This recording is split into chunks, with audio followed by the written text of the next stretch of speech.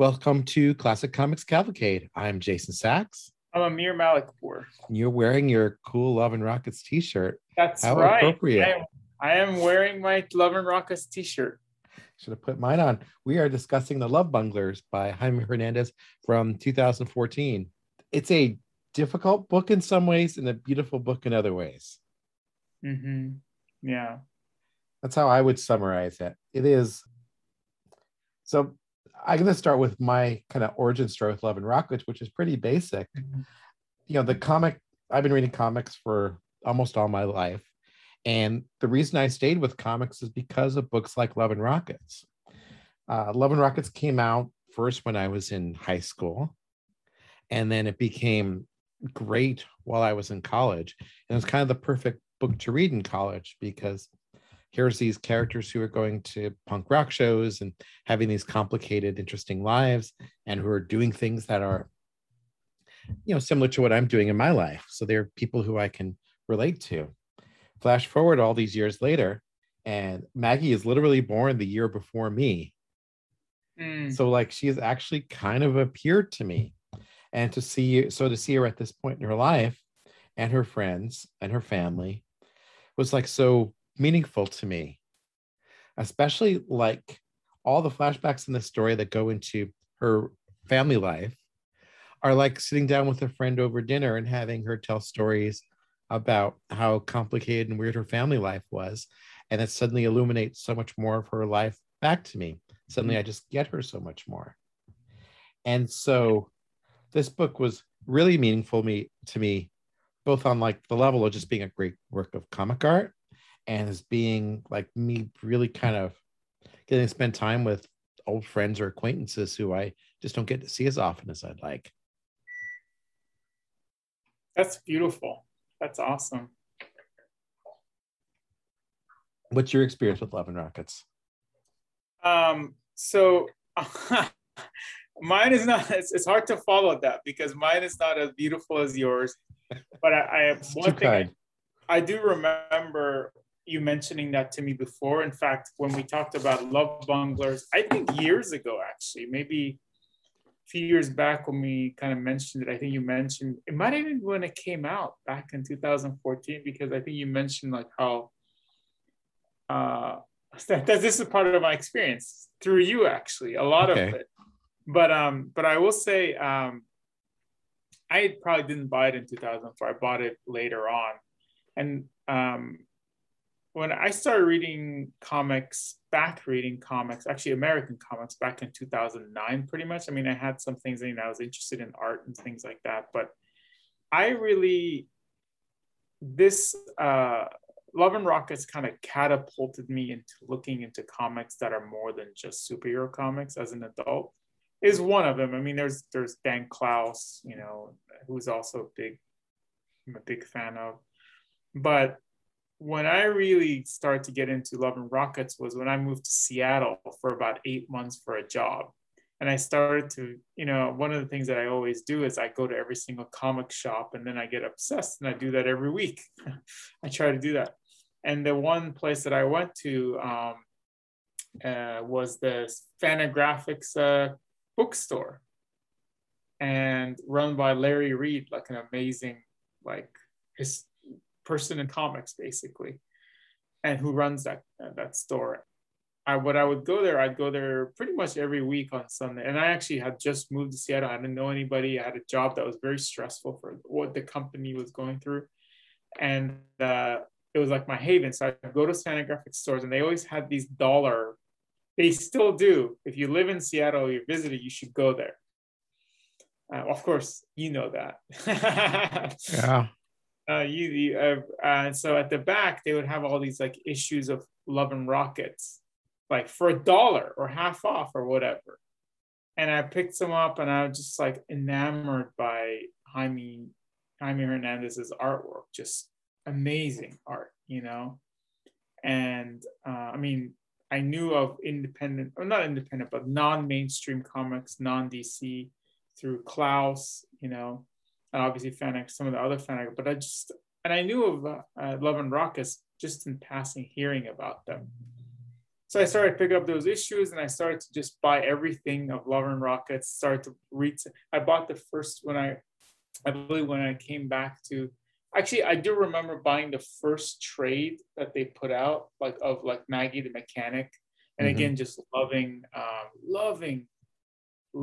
that his art, and really not because I kept on reading and rereading that trade, up until a certain point, and then I didn't really identify with the story because it was just that Maggie and Mechanic. It's the early on work and stuff, and then ended up reading some other issues here and there. I bought all of the issues. I went back and bought all the issues, read some of them, and then once Jaime and Beto put in their newest, I think it's up to issue 8 right now. I started to buy the newest work that they're doing for Love and Rockets, and that's where I've read pretty much every single of those issues, and then I have all of them. And so this was such a gift and I do remember distinctly a few years back you mentioning how Love Bunglers, or it's so funny because we're friends and we hang out almost every week, on Zoom, and we chat and all. And whenever I get a chance, I always enjoy talking to you. But I also know you through your reviewing on the site. Like I read your review, or stuff that you talk about books and stuff. So to be honest with you, I don't know if I read your review of the book or I heard it through you, but I distinctly remember the story that you just mentioned and how touching it is and how I was excited to read this book. So that's my story. It's not I hope I didn't go as long-winded, but basically I just love his artwork. I try to get everything that he has. And I love this book. And this book was hard to read I will say, first chapter was cool. Second chapter was very difficult to read because of the subject matter. And then later on, it was hard. And then I'm like, oh, okay, that's why. And then it made sense. And then at the end, it really was a beautiful story. And I'm a guy who doesn't have the history that you do. And in fact, I haven't read most of his work. I've read a lot of his work, but not most. Like I also read the wrestling book that he had. But yeah, anyway. Nelly, exactly. Sorry.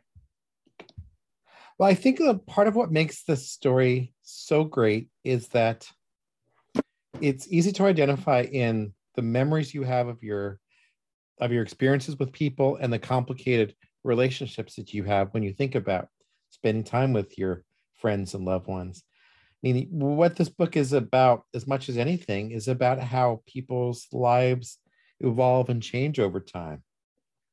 How the people who you were once really close with become, memories, how your memory lives in other people's heads, how the meaning of family changes. I mean, it's so moving, for example, that Hopi just appears for a brief moment in this book, but in some ways her specter kind of is always there too. And I just think anyone can relate to a story where it's about people coming in and out of your life as an adult who made an impression and then kind of wander out again. Mm-hmm. So I think even if you don't have the history with these characters, this is the book I would say is worth really jumping in if you're curious about Love and Rockets. Mm-hmm. Yeah, I loved it. And again, like you're right on point on it. Like the history of it's almost like I actually had a lot of questions for you in regards to Jaime's storytelling. Obviously we're going to get to the ending of is it real? Is it a dream? How much do you know about certain characters? Like, for example, I'm not having a background. Do you know about Calvin before this book? Not nearly as he's just kind of someone who's mentioned briefly, as far as I remember. His character gets so, expanded in this story. And yeah, I mean, we're going to spoil this book. I didn't pick up until I read the book all the way through that Calvin was the character from the beginning who reappears in the end. And it becomes this kind of perpetuates the violence that was committed against him. Mm-hmm. It's something I didn't really know about. Yeah. I didn't know about it either, and I thought it was just some, because there is a scene where he says you can't be here. She says you can't be here, right? And I'm like, oh, it's probably some stalker that's stalking because she's in love with her, and Mm-hmm. she's just nice to even her stalkers, because that's her MO, right? Maggie is the one everybody loves. But instead, it's her brother. I didn't know any of the stuff about her childhood, especially. And Mm-hmm. that's the thing that struck me the most on my first reading of it was this whole idea that Maggie isn't really Maggie. She's Perla. And she created this whole other kind of life or experience for herself in her adolescence that she's kind of lived with since then.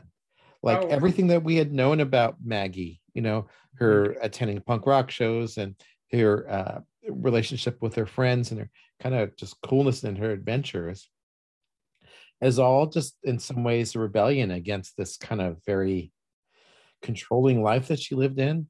Mhm. When she's living in Browntown, as they call it, and she can't even go out and hang out with Hopi because the whole family is stuck hiding behind the walls because of her parents' divorce. Mhm. That was just so like it's something I could have never guessed. And so, the idea of Maggie's personality becoming not personality, but persona becoming something that she had created Mhm. or was pulled back into was really, I thought, very interesting. And Mhm. then the fact that she had stayed friends with Hopi for their entire lives, Mhm. despite the fact they live so far away. Mhm. Again, like I had no idea of that. And so it gives them even so much more resonance as characters when she tries to help Hopi and Hopi's wife become pregnant. Mhm. It's like really meaningful because in a way she is kind of the surrogate herself for helping her best friend have a baby. Mhm. Mhm. And I think you can pick up on that if you've never seen these characters before, but it has even more resonance. So If all you of the sorry, I'm sorry. no, go ahead. I'm sorry, I interrupted you. You're saying. Which is I was just gonna say it has more resonance if you've read the book for a while. I had a question about that. So all of these things that they mentioned, relationship. So should we summarize this to begin with, and then we can jump in, or Okay. I don't know. I'm not a good summary person. Would you like to do it, or I could jump in? Yeah, I mean it's about so Maggie's in her mid-40s. She works as a landlady. She encounters some of her old friends who have she has complicated relationships with Reno and um, Ray Dominguez. And Ray's been a character throughout the stories also. Mhm. She's just been in and out of relationships with them, in and out of relationships with her best friend Hopi. She kind of just meets them again and hangs out with them, kind of just through the normal pace of their lives. And the book then flashes back to the story of Maggie's childhood, where she'd been moved out of town from the neighborhood that she had lived in LA to a different area of probably California, which is called Browntown. We see the story of her and her 4 or 5 siblings. Most importantly, her younger brother ends up being sexually assaulted by an older boy. Mhm. Well, then we go back to the present. We see Maggie, and also there's a lot of other stuff there too. Like Maggie's dad is caught cheating on her by her dad, by Maggie. Excuse me. Maggie sees her dad was cheating on her, which is a shattering experience for her, of course. And then the book flashes forward back to California and Maggie with her relationships with Ray and stuff. Um, in the end, Maggie's brother comes back to California. It's kind of stalking her, as you were saying earlier. And then through reasons that are kind of left unknown, maybe he's crazy. He ends up assaulting Ray. Mhm. Ray has terrible brain damage. And then in the very end, we see Maggie caring for Ray. Mhm. And there's other stuff in there, like stuff with Ray's girlfriend, Viv, the Frogmouth, is also a longtime character and also had a relationship with Maggie. And some Maggie's roommate and Maggie trying to start a garage. There's just so much going on here. It's 110 pages, but there's just so much richness in here. Yeah. And Frogmouth is not in a relationship with Ray anymore, right? They broke up. They break up in the book, yeah. Oh, in the book. I thought it was in the middle of the book, right? Yeah. Okay. Basically because Ray just can't get over the one kiss he had from Maggie. Yeah. It's so Ray does have, so they have history, Maggie and Ray.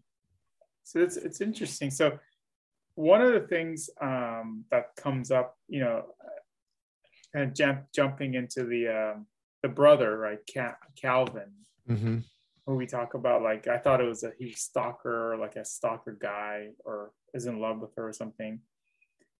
So that's her brother who does get sexually abused in the second chapter. So that chapter 2 is it's like a super dysfunctional family that, as you mentioned, like the parents, you know, they're going to get a divorce because the husband is cheating on her wife. Her dad is cheating on his mom with a coworker or somebody that works for him. Yeah. And I think most significantly, they're a Mexican family. She's clearly like this white girl. And so as a result of that, I do feel like there's a little bit of a neglect with the little son. And as the child gets neglected, the child meets this the sexual abuser, like his sexual abuser. And it's crazy, right? It was difficult to read, like those portions. Yeah. And then on top of that, it seems like, I mean, this is the parallel that I see. And, you know, I did do a little bit of background reading too, but like about the book, it seems like Calvin, like when he kills, well, you know, he ends up killing the family, just like this throughout the book, that the family is just like a downward spiral. And like, I can't believe how well adjusted Maggie turned out. Like, it just shows how like inherently she's like you know, this is not a superhero book, but her superpower is being a good person amidst all these difficulties, right? Because I mean, I don't even know if she knew that her brother killed the abuser, but I think part of it is you see over and over again, it was like he'll notice that the abuser was talking to Maggie, wants to like hook up with Maggie. He always asks about Maggie. Hey, where's your sister? Get her over here, you know, that kind of a thing. And the mom never does tell the kids about it, because there's a comment Maggie makes as an adult that my mom has all these stories she's not never tells. Yeah. And so I think that Calvin, or Cal, kills the abuser because he is afraid that the abuser is going to go and abuse his sister. Yeah. So he's all like, because, you know, there's a scene on page 47 where he's all, you know, she really liked me. She thought I was cool. So you don't know. And like, and basically it's like, he's like, uh-oh, he's going to do to her what he did to me. So he's like really overly protective. And that's why he shows up to her door in the beginning, to protect her, not to stalk her. And then, of course, tragically, that's why at the end of the book, he hurts Ray, even though at some point he tells Ray, like, you're the only person that I trust with her. But then when Ray punches him, those things, this is what my view is, all those things come back. Oh, Ray is like an abuser. Maybe he's going to hurt her. And then he goes, takes the brick. I think that's absolutely true. I think he gets that kind of flash of red in his eyes. It's like, I can't let this happen to anyone else. And so he feels like he has to kind of abuse her. There's so much like smartness in the way Jaime creates the scene too, because Calvin beats up the attacker with rebar. And earlier in the story, we see him kind of hanging out in an area where there's rebar. So even like this little bit of foreshadowing to it. And then Jaime's art just conveys these scenes so well too. You know, they're on page 47, for example, you know, the abuser is sitting against a brick wall, and we just see him against this repeated pattern of the wall. So he's like kind of trapped in his own little cage of his own actions. And Calvin just in that first panel is just in silhouette. So he's like this specter almost coming to attack this person who's kind of trapped in his own world. But then we see in the next panel, the situation reverses. We see Calvin straight on, and we see the attacker's eyes kind of shadowed. It's almost as if the pattern is going to flip and then repeat itself. That the abused becomes the abuser. And so it's like this never-ending pattern of it. And then, we see that manifested in the silhouette in the final panel on that page. It's just the brilliance of Jaime's storytelling. Yeah. I mean, it's unfortunately, when people get abused, I'm sure he went to juvenile hall or some type of a thing, got put into with other people who did the same type of things and probably got abused there. And that's, like in prison, people who aren't ready to go to prison or things like that. And it's crazy. Page 48 is just beautiful too, where the family discovers what had happened to Calvin. And the husband, Nacho, goes to the wife, Quina. And they're looking to the side, and everyone's just terrified of what they're seeing.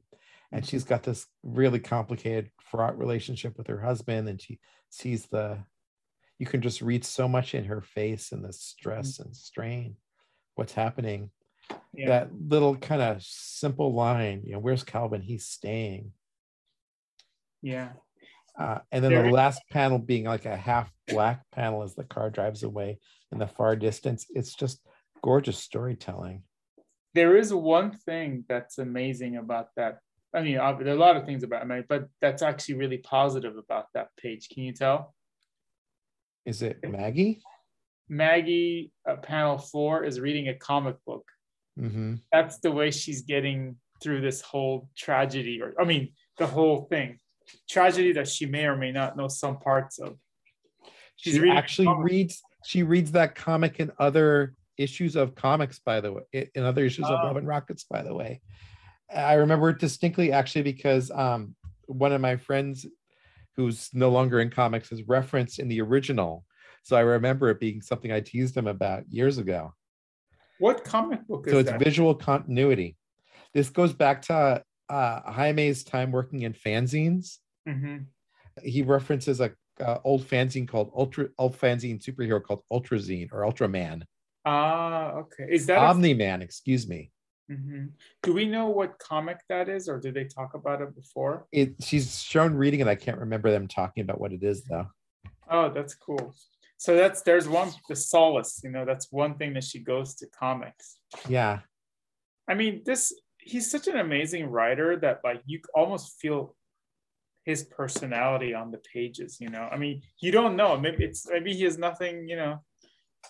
I mean, obviously he's Mexican American, but that's probably the only thing he has in common with these stories. But it's just amazing that you feel this such a real story. And even though I don't have the same background as you do, it was cool. I noticed that one. There's some other stuff that was interesting to me, and just to kind of as a reference, I noticed how they were watching Saturday Night Fever. Yeah. And they were all really. But the kids aren't really some of them are. This is right after they found out that parents are getting separated, and you see the little boy, he doesn't even know, he's bored. Maggie is more mature than the other kids, so she's more stoic. And then her little sister is crying because she understands what's going on. And then Calvin is just pissed off because of all the abuse, and now this, right. Yeah, they're seeing a rated R movie that's got nudity in it, so it's not appropriate for them either.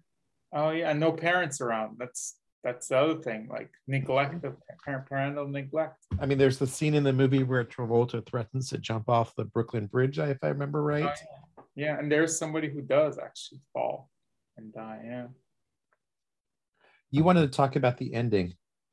Actually, what's so interesting? You mentioned Saturday Night Fever. I've actually seen it recently. There is rape in that movie also. Sexual abuse of a character. So it's crazy. I don't know if there's a resonance. I haven't seen that movie in a long time. I should rewatch it. I watched it as a comedy, and I thought it was a comedy, but it was. Anyways, the ending. There was one other reference that I wanted to make. I can't find the page, but I noticed that they're watching a TV show, and I was wondering if it was the TV show that Beto's characters in it. But oh, which page was that? I'll have to find it. I'll look for. I'm unfortunately I lost the place. Okay. But, yeah, and you know, one of the things that's always been confusing to me about Love and Rockets is the first volume or two have Maggie in the sci-fi setting fixing rocket ships. mm-hmm. And just like the bit about him having her being covered in a newspaper being the 13-year-old who fixes cars, that makes those stories like retroactively more perfect because it's her mind imagining herself being this kind of sci-fi heroine fixing cars, and it just puts it in a whole different level. I mean, you can imagine her being in that world, kind of either remembering those memories or daydreaming them at the time, and it just gives us the whole series so much more resonance. Has that been referenced that much? I'm sure it's been referenced before recently, but from her being a mechanic and everything. Not that much that I can think of. If I'm trying to remember anything that's happens after her trying to open the garage in this book. And I think that, by the way, that comic's name I think is called Big John. I don't know what Big John is, although there were ads for Big John in old comics. He was like a old style G.I. Joe. I guess we could talk about the ending. So we mentioned that Calvin, there's a point where Ray, you know, the guy that essentially you're all like, he's a character that everybody wants him and Maggie to end up together. They just want them to end up together, including the reader, including me. And at some point, Calvin, the brother, who's grown up, obviously, kind of loses it, and Ray sees him in the street and tries to kind of calm him down, and then he goes kind of crazy, and he tries to calm down, but he punches him, and Calvin, due to whatever reasons, I guess my thoughts are like fearing that Ray might be an abuser or just going crazy, and he bashes him over the head with a brick that he finds on the ground. And then afterwards, you see right after that, like you see like pretty violent. I mean, you don't see what happens to Ray per se. You don't see his body. You see his body on the ground. You see his cell phone broken, blood on the ground, and then you basically flash back to Maggie as a child, concurrently Ray as a child, and kind of like parallel, kind of like Watchmen. The symmetry, whatever that's called. It's beautiful because the pages are right across from each other, right? Yeah, and you see kind of like the moments where they met and all these experiences they had, and then you flash forward to Maggie in a date with some easy guy. Those are all visual references from other stories. Oh, okay. So again, if you are a longtime Love and Rockets reader, there's like a second level of resonance there, but you don't need it. You don't need it. You don't need to know why they both are sitting with, you know, in the hospital or something with, you know, bruises on each other or whatever it might be. It's just all part of their lives. I mean, the picture of Maggie at the bottom of page 102, panel 7, I think that was an old cover, in fact.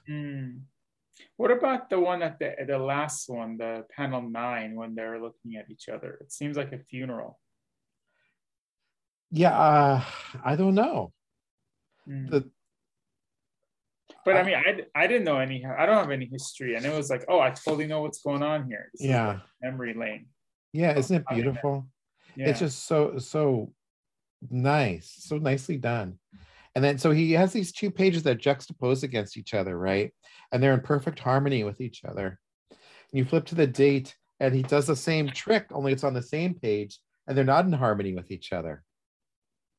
And you get those two panels of them trying to sync, and they don't. It's just like such a great visual representation of this pair just not quite getting along. So you were saying, and also you notice like Maggie looks just a little older there too. She just Yeah, looks a little different, which is also just like this beautiful kind of representation of you know, time passing. yeah. So tell me your theory about why, when do you think it becomes like a dream or like a becomes unreal? Is it Um, what is that nice juxtaposition on page 107 where Maggie has her hair, where Maggie's crying in the bathroom, and then we see her look over and her hair is covered. well, one thing that I wanted to mention right after that, that memory lane page, the two spread of, the 2 pages of memory lane, the symmetry, Yeah. you see him. I think she's on a date with some sleazy guy, like with like his chest hair is showing, and like they're having food, and she's gained weight, right? She's a little bit older. I think maybe it looks like 10 years later. Yeah. And then she goes out to a movie to get some movies, or I think a video store, and asks about Ray, and she's like, "Oh, Ray never called me back anymore." And I would say probably, what is it? How long afterward? Is it like maybe at least 3 years later after that incident? At So they least, have yeah. not spoken in 3 years. Mm-hmm. And then right after that, you see he tells them that, oh yeah, Ray was beat up or something happened. He goes and visits Ray's sister, who's taking care of Ray, who's been out of commission for 3 years. So he's been almost, I don't want to say, it's not, probably paralyzed, or more so just almost like a vegetable, but conscious vegetable. I don't know what the word for it, but he basically can't take care of himself. His mom and his sister have to take care of him.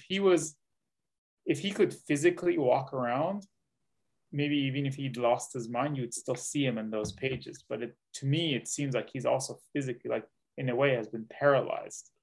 Yeah. Mentally, probably physically for sure, and mentally out. And then, Maggie visits them, and there's a scene where she's all like, "Hey, can I use your bathroom?" And she goes into the bathroom, looks in the mirror, starts crying. And then the next panel is you see her kind of older than even there.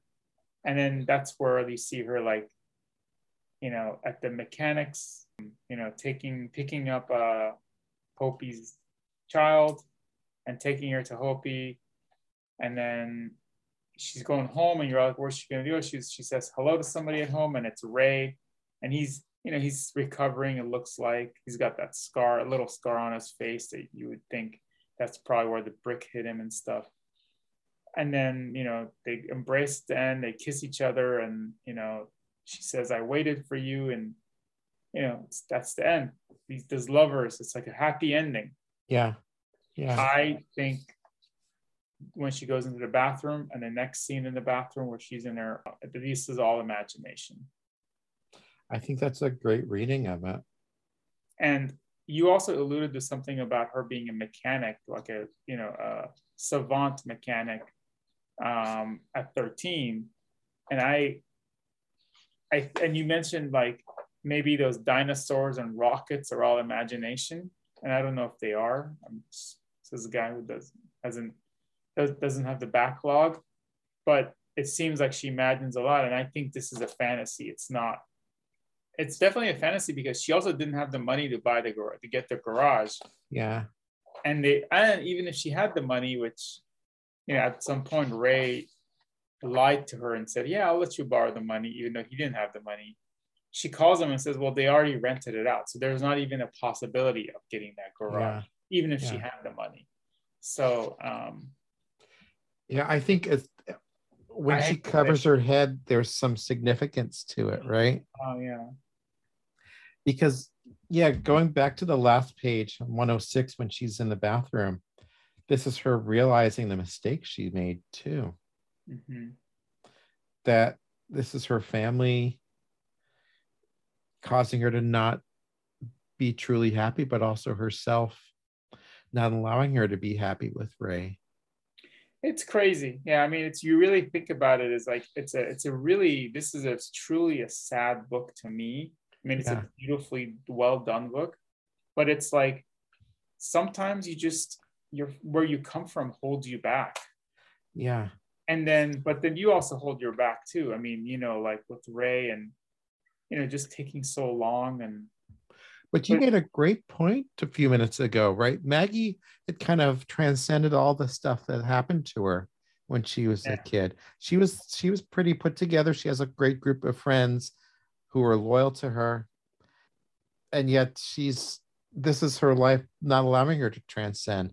This is her life kind of causing her to feel yeah, alone, right? yeah, And it's significant. Like first we see Hopi and the little kid, her little kid, who's like her saying, this was my love, but she's moved away. She has someone else in her life.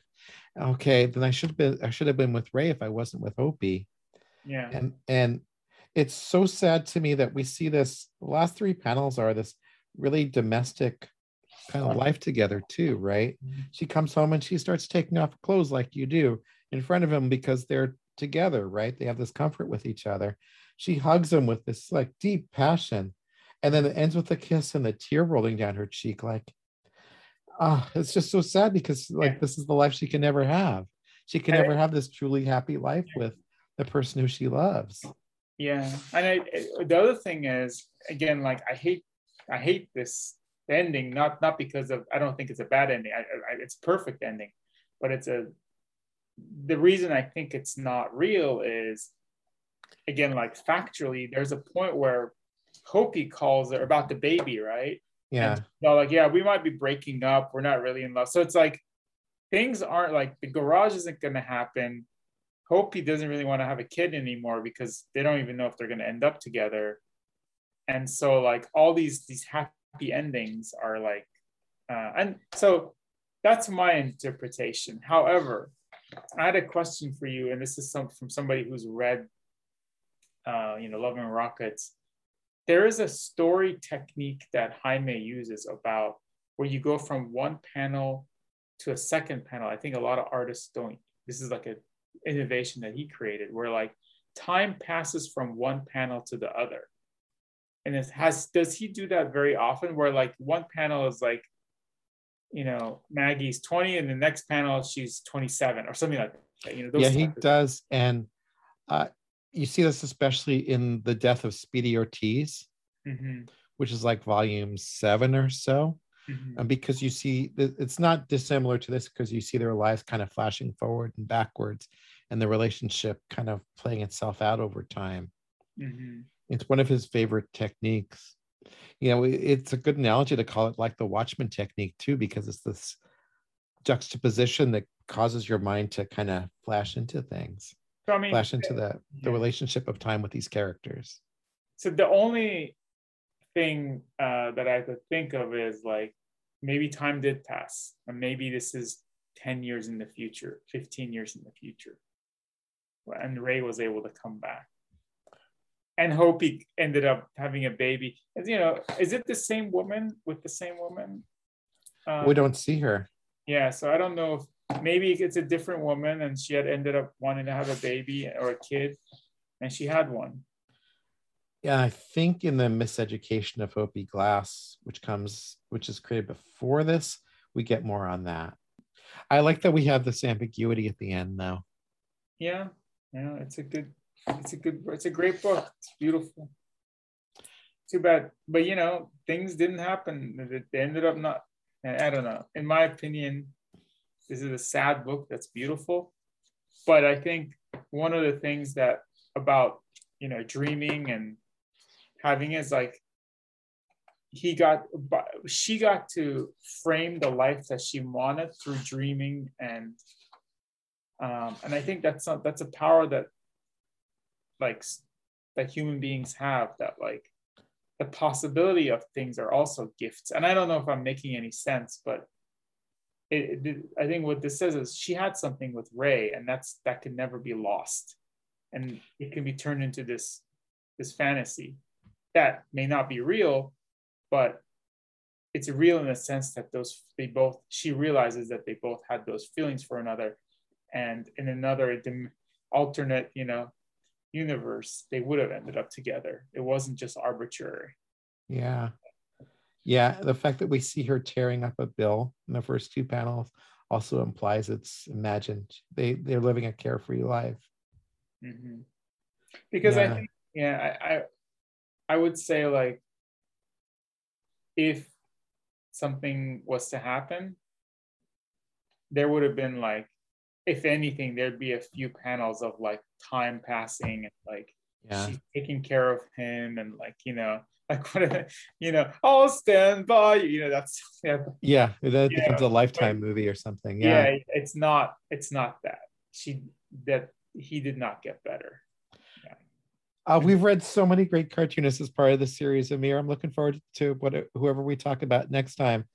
I told you before, this book brought me to tears, and now rereading it again, like it's one of the best graphic novels I think I've read.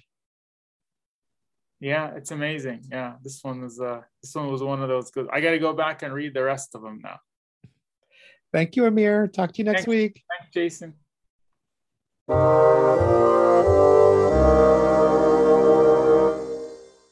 Oh, thank you.